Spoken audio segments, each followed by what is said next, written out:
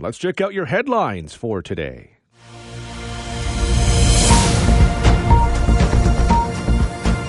And we start with London police investigating a possible shooting in the city. London police say they recovered a pellet gun after shots were reported in the east end of the city yesterday.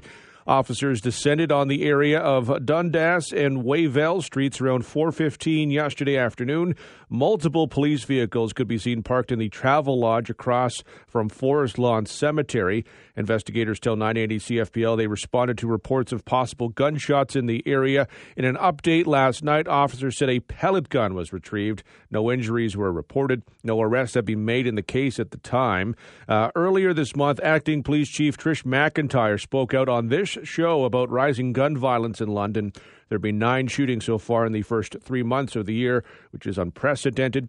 The investigation is ongoing. Anyone with any information is asked to call London Police or Crime Stoppers. We turn our focus over to the strike.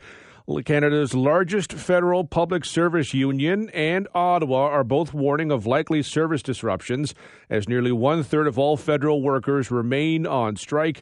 The job action taken by members of the Public Service Alliance of Canada could amount to a complete halt of the tax season, slowdowns at the border, and pauses to new EI, immigration, and passport applications. In one of the largest strikes in Canadian history, government workers walked off the job at 12:01 a.m. Wednesday, hitting the picket lines at 250 locations across the country. One of those locations was in London. Union members picketed outside the Richard Pierpoint building at the corner of Talbot Street and Queens Ave. The bargaining groups involve some 155,000 public servants, including 35,000 from the CRA.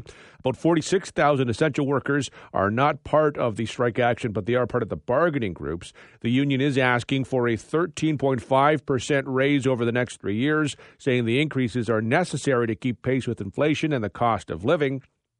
The Treasury Board and the CRA both say they've offered the union a 9% raise over 3 years, and on the recommendation of the third-party Public Interest Commission. Meantime, a researcher says increased time online during the pandemic may have made young Canadians mean. Caitlin Mendes is warning that the declining empathy which emerged during isolation is now fostering increased cruelty during in-person interactions, including at school. The associate professor at Western University says many parents may not be aware of their children's increased exposure to online harassment during the pandemic, which is now having damaging consequences. She says this was likely due to things like a lack of eye contact, facial expression, human touch, and even voice intonations, which are important cues missing from online interaction that make harassment and abuse become much easier. And since today is 4/20, cannabis store owners are pushing for the end to the rule that requires them to make sure their products are not visible from the front window of the store. The Alcohol and Gaming Commission of Ontario, which regulates cannabis retail stores, says Ontario does not require cannabis stores to cover their windows, but does require the product and accessories not be visible from the exterior of the store. Last year, Alberta made a decision to no longer require cannabis stores to have coverings following a string of robberies. Checking out the price of gas, you'll be charged $1.63.9 on average in London today, the same price as yesterday. If you could hold off on filling up for one day, you should. Prices are set to drop by 5 cents overnight to $1.58.9 on average tomorrow. You can find some cheaper gas in London today at the Costco's. They are charging $1.47.9 for a liter of regular. In sports, as you heard on 980 CFPL last night, the Toronto Blue Jays lost 8-1 to the Houston Astros. The Blue Jays are off today. They start a series at home against the New York Yankees tomorrow night. The London Knights will look to advance to the Western Conference Finals tonight against Kitchener. The Knights lead the Rangers 3-1 in their second-round series. You can hear tonight's game on 980 CFPL starting at 6:30 with the pregame. puck drop is at 7 o'clock. In the NHL playoffs, Edmonton beat LA 3-2 to tie their series at 1. Carolina got by the New York Islanders 4-3 in overtime to take a 2-0 series lead. Florida doubled up Boston 6-3 to tie their series at 1. And Dallas hammered Minnesota 7-3 to tie their series at 1. In the NBA playoffs, Milwaukee outscored Miami 138-122 to tie their series at 1. Denver got by Minnesota 122-113. That gives them a 2-0 series lead. And Memphis bounced the LA Lakers 103-93. That ties their series at 1.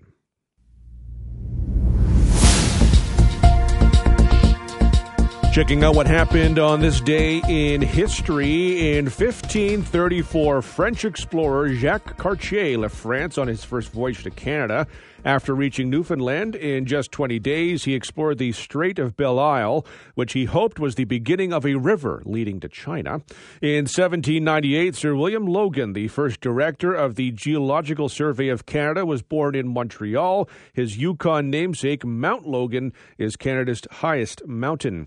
In 1841, The Murders in the Rue Morgue by Edgar Allan Poe was published. It's considered to be the first ever detective story. In 1902, French scientists Marie and Pierre Curie succeeded in isolating the radioactive element radium. In 1907, Fort William and Port Arthur, Ontario were incorporated as cities. They merged to become Thunder Bay in 1970. In 1910, Parliament passed a bill setting up the Canadian Navy.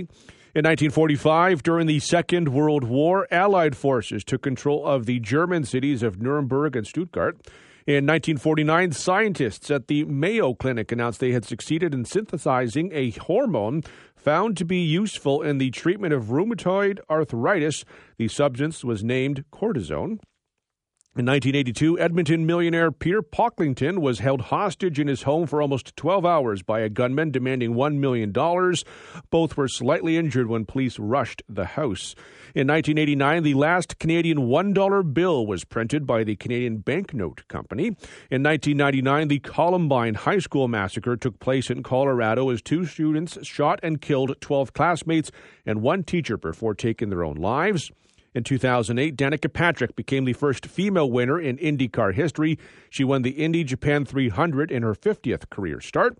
In 2010, General Motors announced it had repaid the $8.1 billion loan portion of the $61.5 billion aid package it received from the United States and Canadian governments as it went through bankruptcy protection in 2009. In 2021, former Minneapolis police officer Derek Chauvin was convicted of murder and manslaughter in the death of George Floyd. And on this day in 2022, the United Nations Refugee Agency announced another grim milestone in the Russian war on Ukraine. It had said 5 million refugees had fled Ukraine since Russian troops invaded. February 24th, the war spawned Europe's biggest refugee crisis since the Second World War. Happy birthday to Peter, who turns 63 today. You share a birthday with George Takei, who turns 86. Clint Howard is 64. Blue Jays bench coach Don Mattingly is 62. Shamar Moore turns 53. And Carmen Electra is 51. Those are your headlines for today.